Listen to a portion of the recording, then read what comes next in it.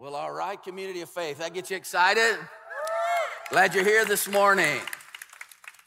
You know, I don't know how you feel in this new normal, but I believe God's got something really good for us, really good for America. If you're at home right now and you need to be at home because you've got like a pre-existing condition or something with one of these variants coming in, you stay home and enjoy the service. But if you're just at home so you can run to Walmart in a minute, you get up here, okay? Because it's a lot better up here, isn't it? How about that music today? That was like, you can feel it thumping in your chest. It gets you excited. It just sounds so much better than online. So come on up, come home.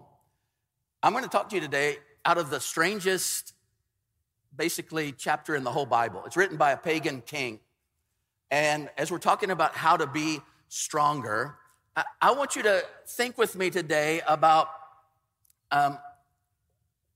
what God is doing when you don't know what God is doing, okay?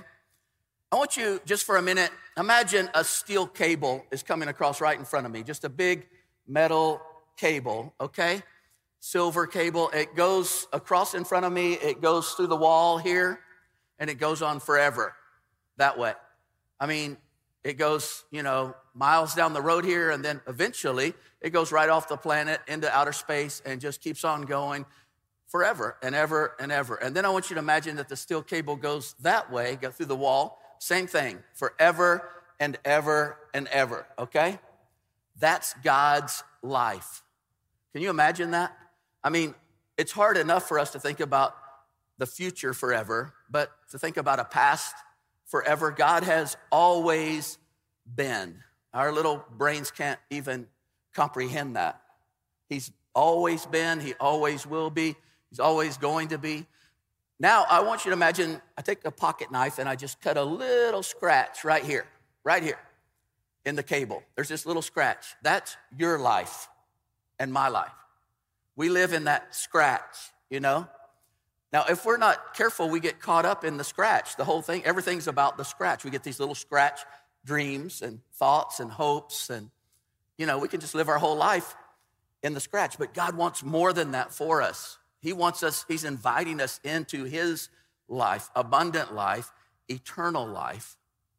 And we're going to see in this passage, the only chapter in the Bible written by a pagan king, that's for sure, that God has something amazing because God brings this king into relationship with him. God is always working. Even when we can't see him working, he's working. He's sovereign. The book of Daniel likes to use the word he is able. Remember last week we talked about that amazing miracle as these three men, Shadrach, Meshach, and Abednego, were thrown into the fire, the fiery furnace. The king, Nebuchadnezzar, the pagan king, he was wanting them to worship his golden statue. They wouldn't do it, so he threw them in the fire. And then God works this miracle where they're not burned up, but there's a fourth person in the fire with them, which ends up, we think, is a pre-incarnation of Jesus because he's always existed, right? He wasn't just born 2,000 years ago. That's when he came into flesh and blood, but he's always existed because he's God. And so this pagan king sees that and says, anybody who doesn't worship this God, I want you to be torn limb from limb. And everybody goes, oh, well, we'll worship then, right? Now, Shadrach, Meshach, and Abednego, if you remember, they said, I don't know if God's going to save us or not, but let me just tell you this, King, our God whom we serve is able to rescue us from the furnace of blazing fire. Daniel 3:17, our God whom we serve is able. And then as we look at this passage, listen to what the king, Nebuchadnezzar, says in verse 37 of Daniel chapter 4. Now I, Nebuchadnezzar, praise, exalt, honor the King of heaven, for all his works are true and his ways just. And he is able to humble those who walk in pride. He is able. Let me ask you a question. Do you think that all of God's ways are just? Do you think that all of God's ways, his acts are true? Maybe it doesn't feel like it this morning, but we're going to find that that is the case. Nebuchadnezzar is going to say in one of the strangest events of his life, he's going to figure that out. Let me ask you a question this morning. What does the sovereign God do? What does the sovereign God do? You know what the answer is? Whatever the sovereign God wants to, right? That's what he does. He does whatever he wants to. So the question is, what does he want? And I think Nebuchadnezzar the king is going to answer that for us. So let's read through this passage and we'll hit on some of these thoughts. But this is the craziest, wildest passage in the Bible almost. Nebuchadnezzar talking, he's writing chapter 4 of Daniel. Nebuchadnezzar the king, to all the peoples, nations, and populations, languages who live in all the earth, may your peace be great. I am pleased to declare the signs and miracles that the Most High God has done for me. How great are his signs, how mighty are his miracles. His kingdom is an everlasting kingdom. His dominion is from generation to generation. So he's become a believer. How did he become a believer? Well, those of you who were here last week, you said, well, he saw that huge miracle. He saw them not burned up in the fire. Of course, that miracle did it. No, the miracle didn't do it. This passage is many years later. And he still walked with his old gods. Nothing really changed for King Nebuchadnezzar until the events that are mentioned in this passage. So how did it happen? Not in dreams, not in miracles, not in warnings. It happened as he came to the end of himself. It happened actually in insanity, we're going to see. God literally allowed this king to go crazy. So this is what Nebuchadnezzar explains in the rest of the chapter. I, Nebuchadnezzar, was at ease in my house and happy in my palace. Well, that didn't bring him to God either, you know. We as Americans, one of our American dreams, ease, comfort, you know, to be able to live at peace. And God's doing something really interesting in America right now, isn't he? Because none of that is really happening. Verse 5, I saw a dream and it startled me. And these appearances as I lay on my bed and the visions in my mind kept alarming me. They're ongoing. So I gave orders to bring into my presence all the wise men of Babylon so they might make known to me the interpretation of the dream. The soothsayer priests, the sorcerers, the Chaldeans, the diviners came in and I related the dream to them, but they could not make its interpretation known to me. But finally, Daniel came in before me, whose name is Belteshazzar, according to the name of my God, and in whom is a spirit of the holy gods. And I related the dream to him, saying, Belteshazzar, chief of the soothsayer priests, since I know that a spirit of the holy gods is in you and no secret baffles you, tell me the visions of my dreams, which I have seen along with its interpretation. Now these were the visions in my mind as I lay on my bed. I mean, every time he lays down, every time he closes his eyes, this dream starts up again, okay? I was looking, and behold, there was a tree in the middle of the earth.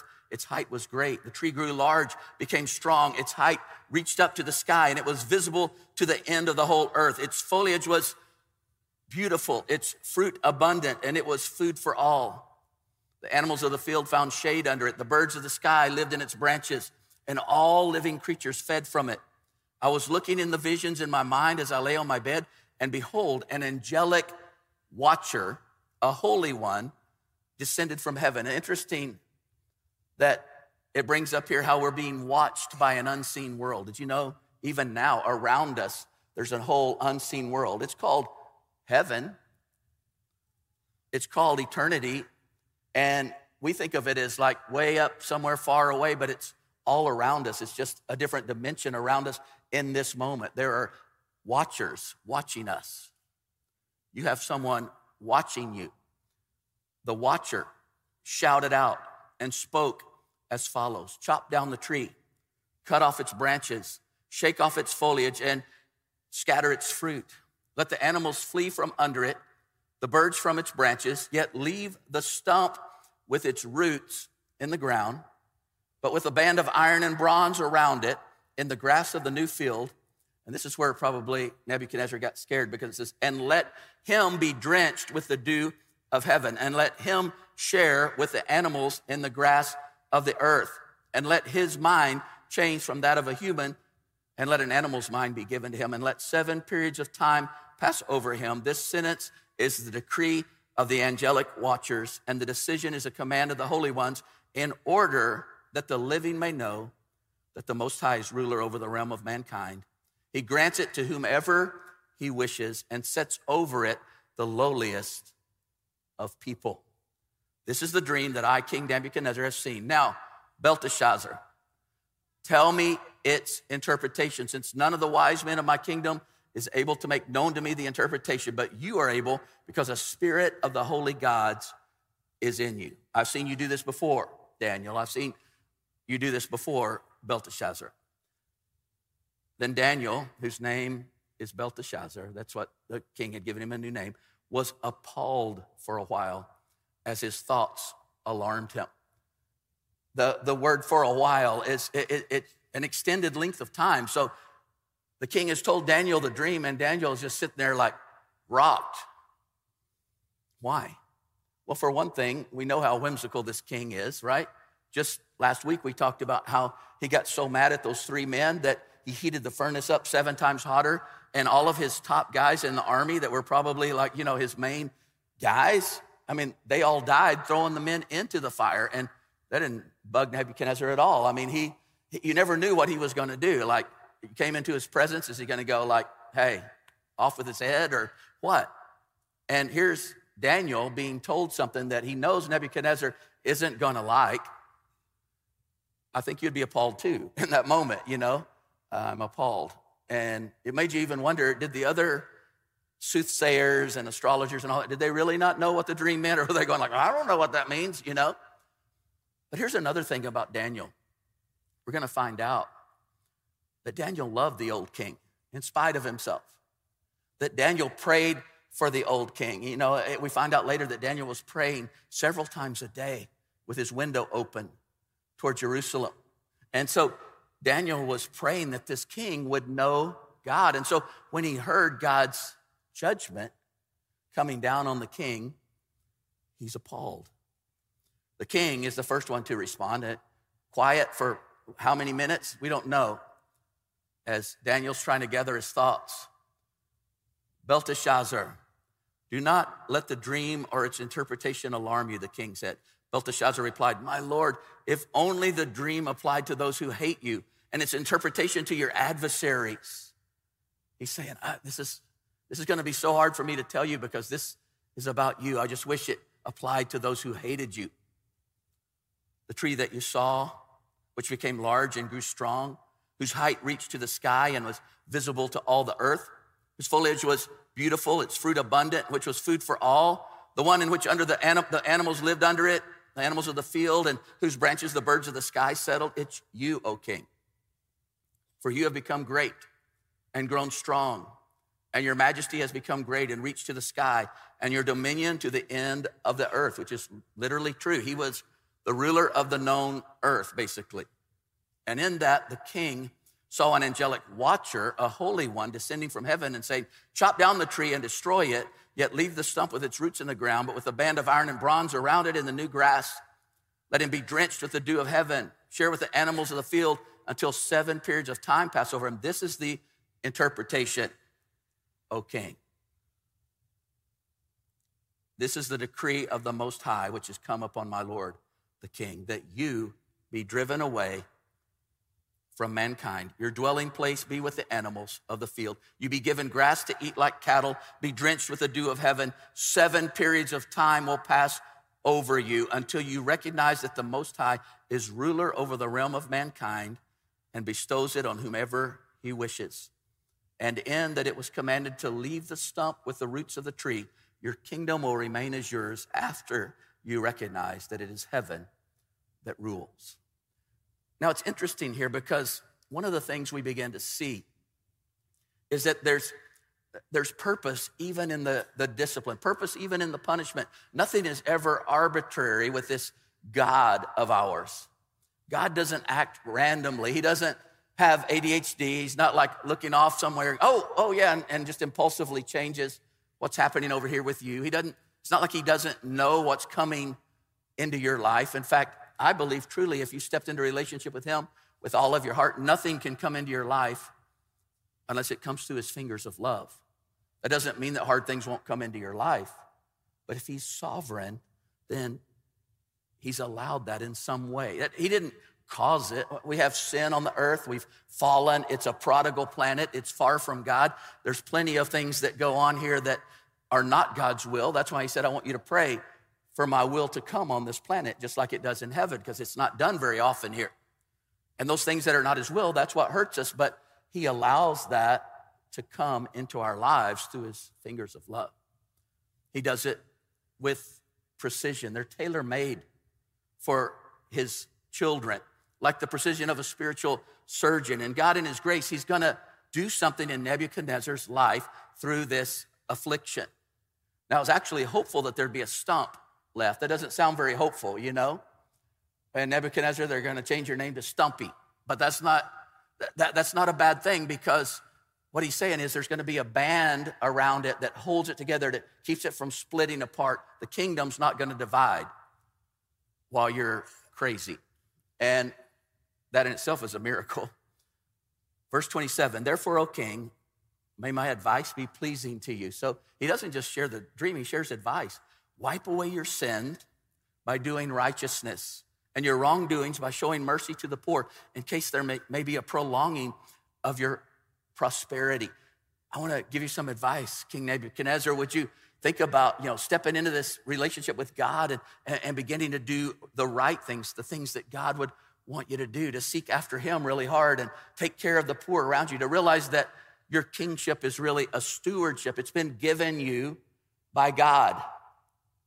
Now, Nebuchadnezzar didn't see it that way. He saw that he took it, He did it himself. He's a self-made man, a self-made king. If Nebuchadnezzar had done what Daniel said, would this judgment still have fallen? I doubt it, because God is so merciful all the time. He says, this is what's gonna happen. You remember in Jonah, he said, Jonah, the prophet, I want you to go to Nineveh, and I want you to tell them that they need to turn to me or they'll be destroyed. And it says there were 200,000 in Nineveh who didn't know their right hand from their left hand. That means they were little kids. So God is going like, I don't want to destroy this city and 200,000 little children. I want you to go preach to them. And if they turn to me, they won't be destroyed. And Jonah didn't want to do it because that was the enemy of Israel, and he was like, yay, God, destroy them, punch them in the gut, right? We don't, just get rid of them. They've been a thorn in our side. And God finally gets him there through a lot of different circumstances, and he preaches to them, and they actually repent, and God turns back. And the prophet's angry. I knew that was going to happen because you're a merciful God. That's why I didn't want to go. That's kind of interesting, right? I always think, man, God doesn't have much to work with when he comes to us. It's like, send my prophet, and he's going like, I'm so mad because you turned to God. So God saved that city. I think he would have done something like that in Nebuchadnezzar's life. But Nebuchadnezzar didn't turn. Verse 28, all of this happened to Nebuchadnezzar the king. 29, 12 months later. So God's patient. It's been 12 months. God's waited again for the king to have a change of heart, and he's walking on the roof of the royal palace of Babylon. Looking over the city of Babylon, he's just struck by how beautiful and the magnificence of it, and he built it all. He did. He had put it together. It was the largest and most powerful city that had ever existed on the planet up until that time. The city was a perfect square, 15 miles squared. There were all these streets, 12 gates, jeweled dragons on them, all kinds of things that each represented one of the gods of the Babylonians. And the population of the city was like 1,200,000, which was a lot back in that day. It was the biggest city by far in the whole world. And not only that, it was surrounded by this beautiful moat that was like a river that he had built that protected it. So they had to drop the drawbridge kind of down over the river to get in, so enemies couldn't get in. He had built in the middle of the city the first air conditioning system. And you say, well, what are you talking about? Well, he built, it's called the Hanging Gardens of Babylon. Maybe you've heard of it. The Greeks said it was one of the 7 wonders of the ancient world. One of his wives was from a land further away that was cooler and higher. And Babylon is in Iraq, modern day Iraq. And she was like, it's too hot here. So he built this mountain in the middle. He put all of these different kinds of vegetation and things that hung down, water dripping down through. And how many of you have heard of a swamp cooler? You heard of a swamp cooler? about 3 of us. Yeah. They're big in Denver where my kids live. Here, they don't work so good. It's this thing that like the water drips down through instead of an air conditioner. A lot of the houses have a swamp cooler.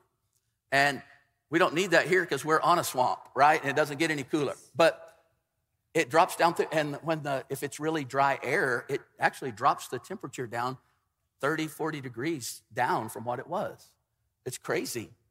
And it's an amazing thing. And he had developed that in Babylon. So here he's got that. The city's surrounded by a wall, 350 feet high. Can you imagine? 35 stories high, the wall. 87 feet wide, 4 chariots could race across the top of it. And he's just done all of these amazing things. And so he looks at that, and he's walking on the roof of the royal palace, and he begins speaking to himself.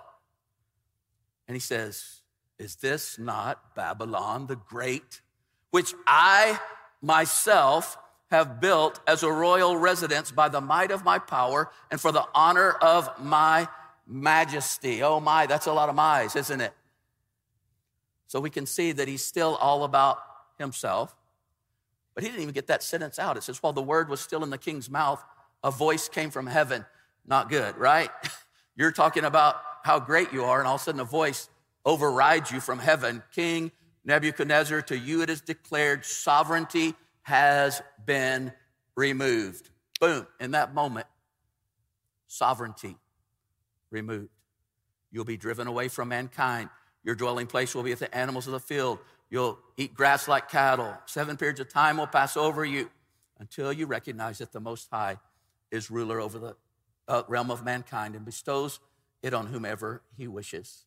Immediately, the word concerning Nebuchadnezzar was fulfilled. He was driven away from mankind, began eating grass like cattle. His body was drenched with the dew of heaven until his hair had grown like eagle's feathers and his nails like birds' claws. So he goes insane. He goes insane. And right at that moment, he just went insane. And he couldn't even talk anymore. He couldn't even think like a person anymore. Something in his brain just moved. And he was insane, out of his mind. Now, some say that they probably put him in, they had these huge gardens, not just the hanging gardens, but these huge, many mile square gardens in the middle of Babylon. They probably put him in one of those walled gardens. So, and try to keep it quiet that the king has gone completely bonkers. But he's out there. He doesn't even know he's a person. He won't eat food. He only eats grass.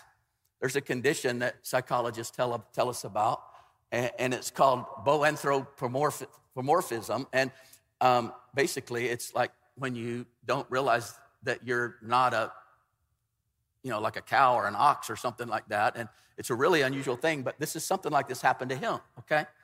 And he's just off. Now, I think pride is always a form of insanity for us human beings. He was already insane before he went insane, right? Because when you think about sanity, that's seeing life as it truly is. And pride causes you not to do that because life as it truly is, God's in control. He's sovereign. If you're a leader in any area, it's a stewardship. It's a gift that he's given you. You say, no, my intellect gave it. Well, he gave you the intellect. My hands, he gave you the hands. He put it all together, and he even, even those lucky breaks you had are not lucky breaks.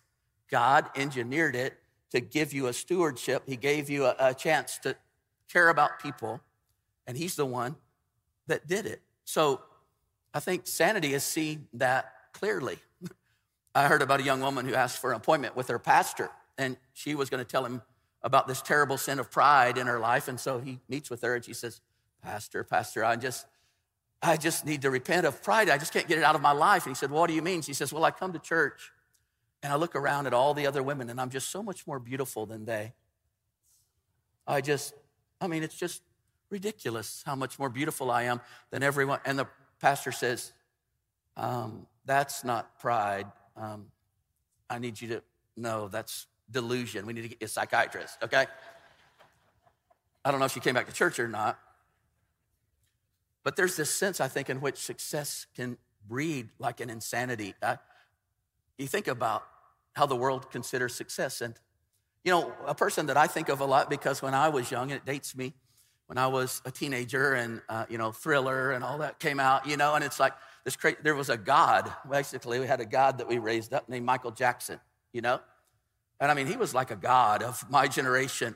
In fact, he was so lifted up so high that there was no place for him to go but just into kind of everybody going, kind of almost making fun of him, like a parody of himself, which he helped along, by taking his nose off and stuff like that. But you look at that and you're going like, what happened to Michael Jackson?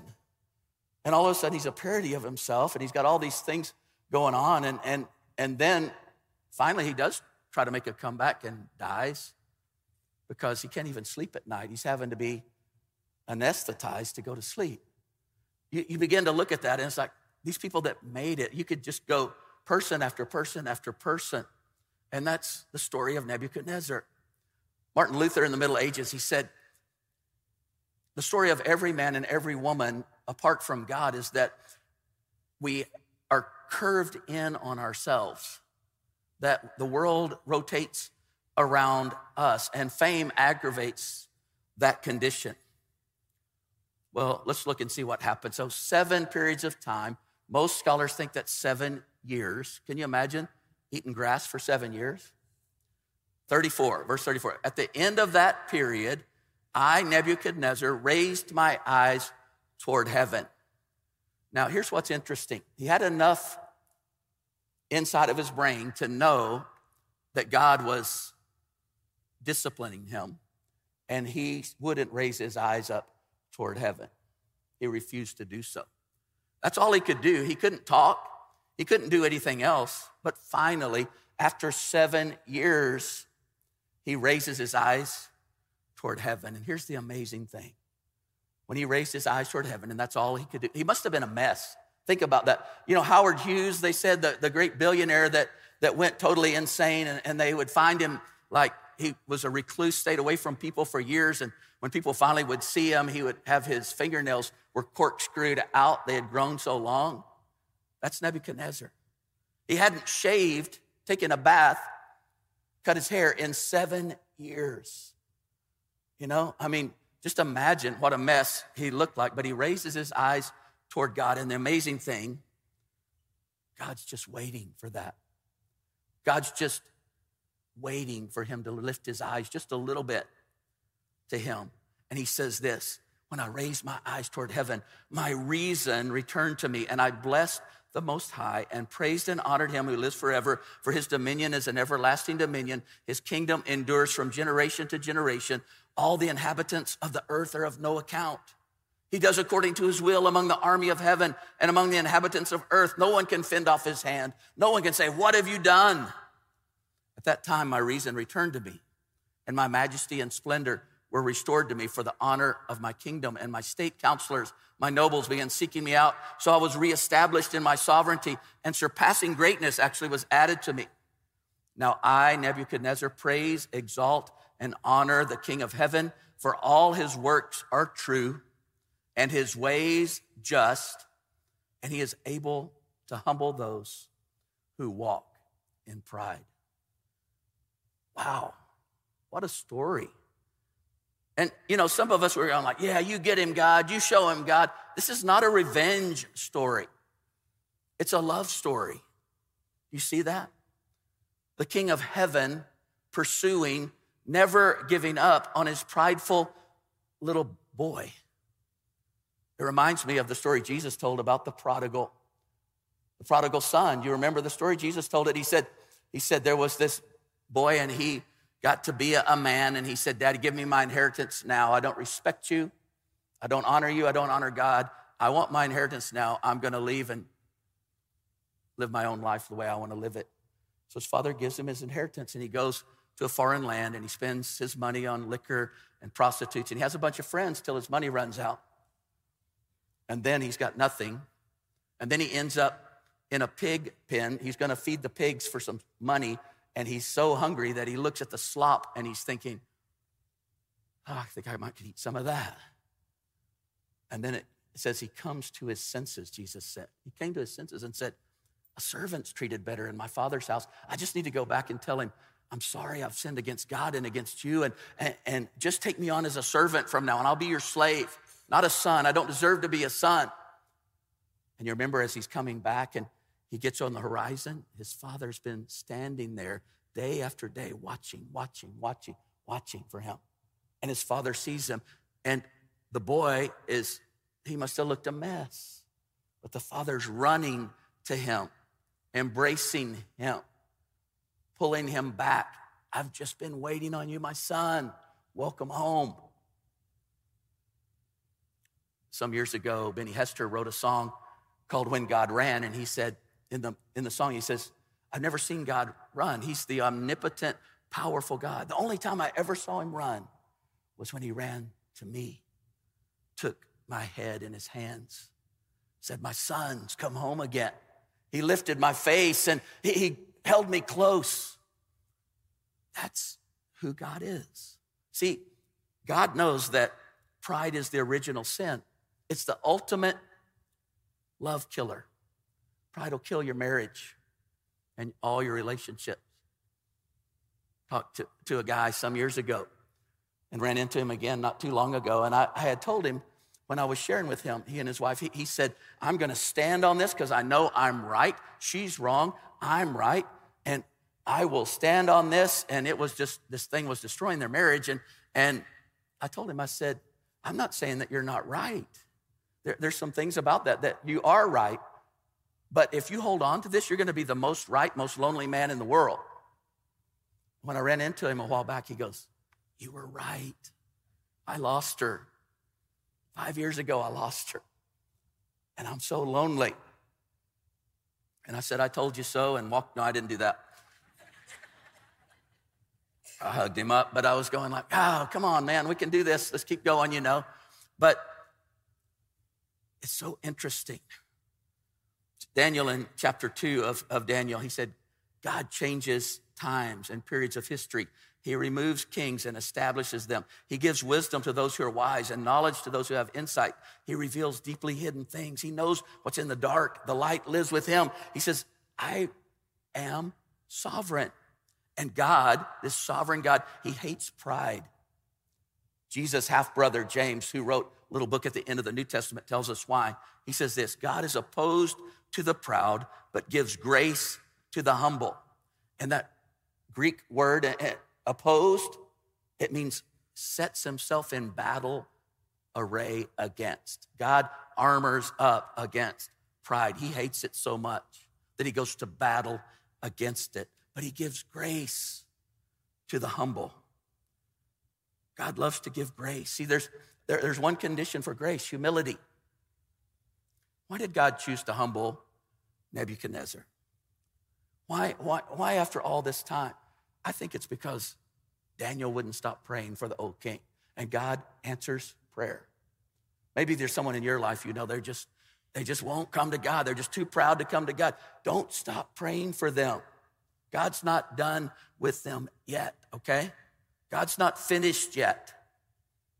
He says, if you'll ask me anything according to my will, I'll hear you. Keep praying, keep on praying, keep on praying. There's a love story between the God of heaven and a prideful prodigal, a love story between a praying friend and a self-made man. I wonder, is there another love story going on right now? Is there a love story going on right now between an arrogant America and a loving Father? I mean, something's going on. Something's happening. This new normal, what is this? This is not normal. Have you ever seen anything like this in all your born days, right? As my dad would say. No. He told me before he passed, he goes, something deep is happening right now. Is it a love story? Is it a father trying to draw an arrogant country back to himself? You see, when the king walked in ease and prosperity, he was fine. But all of a sudden, insanity. What do the angelic watchers see when they look at us in America? Maybe you're here today and you find yourself in a really bad place. Maybe you just feel like you've come to the end of yourself. You see, that's what happens when God is working, especially if you're hard-headed. And most of us are pretty hard-headed. Don't point people out, okay? But hard-headed. And God brings us to the end of ourselves. You know why I know he's doing that in America a lot? Because the suicide rate is skyrocketing. Even from preteens all the way through people in old folks' homes. It's skyrocketing. And that's man's way out. That's not what God intended. He says, I'm going to bring you to the end of yourself till there's nowhere to look but up. And now just look up and I'll meet you. If you feel suicidal this morning, maybe you're sitting at home. If you feel suicidal, I just tell you, God's getting ready to do a miracle if you'll let him. Don't take that way out. Turn to him, look up to him, come to the end of yourself and see what he wants to do. And the most amazing things can begin to happen. Years ago, I read a children's book about a little caterpillar named Stripe. And I don't remember it totally well, but I'm going to kind of remember it for you as best I can. But Stripe is, just walking around doing what caterpillars do, eating leaves and hanging out. But he keeps thinking, I know I was made for more. I think I was made to soar. I was made for the heights, and he looks over and he sees this pillar that goes up into the sky. And he's like, that's intriguing. So he goes, and you know what? It's a pillar made out of caterpillars, a caterpillar pillar. I mean, it's only caterpillars on top of each other piled up. It goes all the way up past the clouds. And he looks to someone that's there at the bottom and he goes, what's at the top? And they said, I don't know, but it must be amazing because everyone's trying to get there. And he goes, well, I want to get there too. And what he realized, to get there, you had to stomp on other caterpillars. You had to kind of, stomp on their heads to get up there. So he's doing his thing, but he made a mistake about halfway up. He stomped on the head of this pretty little yellow caterpillar, and as she winced, he stopped and looked in her eyes, and he saw her as a person for a second. And they both looked at each other, and they were like, what are we doing? I don't know. So Stripe and the little yellow caterpillar decided to get back down, and they kind of went off, and they just tried to live apart from that, and, did a lot of hugging and all this, and just did like caterpillar hugs. I don't know what that looks like. But they had a good time for a while, but then Stripe was just getting restless again, and he goes, what's at the top? I know I'm made for more. And he says, Yellow, come on, we can do this. Let's go up together. And she says, I'm not getting back into that. I'm not getting back into that stuff. So Stripe left her.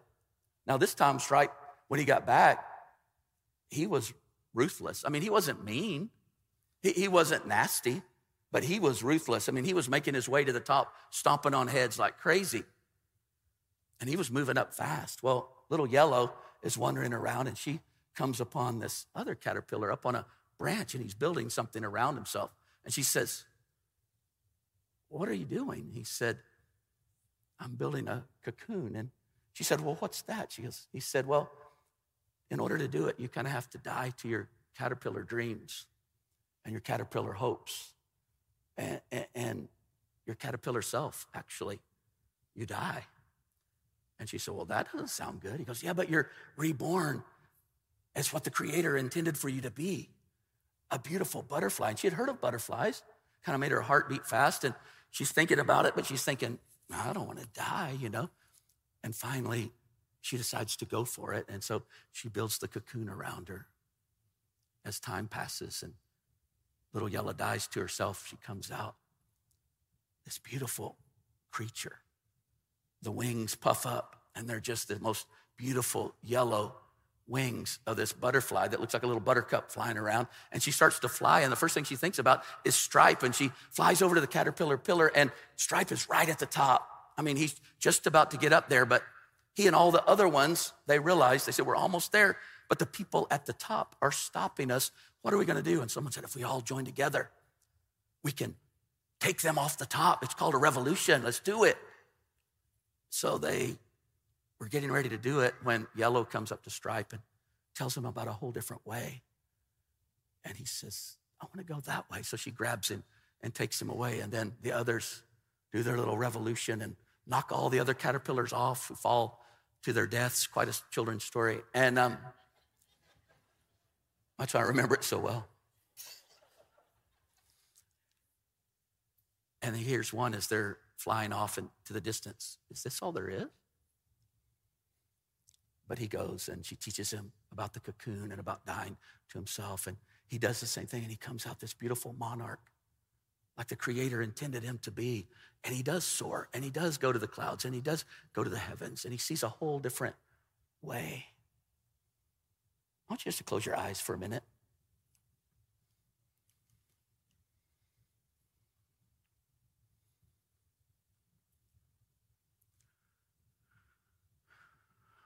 Are you in that story anywhere? Are you trying to make it to the top, clawing and fighting and running over people and doing whatever it takes? It's not going to be the answer. It's going to come up empty. Nebuchadnezzar figured that out. You see, God has a whole nother way. But the only way is you die. You die to your little scratch life and your little scratch dreams. And you step into the plan of the one whose history is his story. It's unfolding just like he intended for it to do. Is it wrapping up now? Maybe. Something's going on. Or is it just America? Maybe he's just trying to pull America. You see, I'm your pastor and I feel like I just feel like things are going to get a little rough. I'm sorry. I wish I could say something different. I just don't feel it. I feel like some rough times might be coming. We already have them. Some of you are in it right now. But God's pulling America back to himself. It's time to step in. Maybe you're here and you feel suicidal and he's going like, no, not that way. My way. Just look up. Look up. I'm here. I'll meet you here. And you step into what he did for you. See, every other religion is trying to reach him through our efforts. Christianity is God saying, you'll never get to me. You have to be perfect and sinless. You can't do it. So I'll step down into history and open a way. I'll die for you. Receive it. Receive it. I know it's hard to understand in our human minds. Step into what Christ did for you. I want that relationship. God, I want whatever Mark's talking about right now. That's good enough. He'll hear you. It's not a magic formula prayer. Whatever Mark's saying, and I'm willing to do whatever it takes. Maybe there's friends around you. People are more open than they've ever been. They see their mortality right in their face. They've all had friends and loved ones, and maybe even in their immediate family who've passed because of the COVID, and they're open right now. They're scared right now. They're wondering, there's got to be something more. Something's going on. It's not just random. We have a loving Father who's speaking to an arrogant little country, his little sons and daughters, and saying, I want you back, and I'll do whatever it takes. I'll do whatever it takes to have you back. Turn to me and be saved, all the ends of the earth. Father, I thank you for this time. I thank you for this place. Father, I believe that your hand is on us. I believe that your heart is for us. And even those of us who feel like you're a million miles away, if we'll just turn around, we'll find that you're right there, that you followed us down through all of this to this very moment. When we tell our friends and our coworkers and those we love, or just invite them to church and say, come and hear what, God's doing something good, and it gives you courage and it makes a change. God, as we do those things, just bless those efforts like crazy. Give us courage. We're your little sons and daughters. Some right now are stepping into that relationship for the very first time. Thank you for that. Thank you for what you're doing in this moment. In Jesus' name, amen.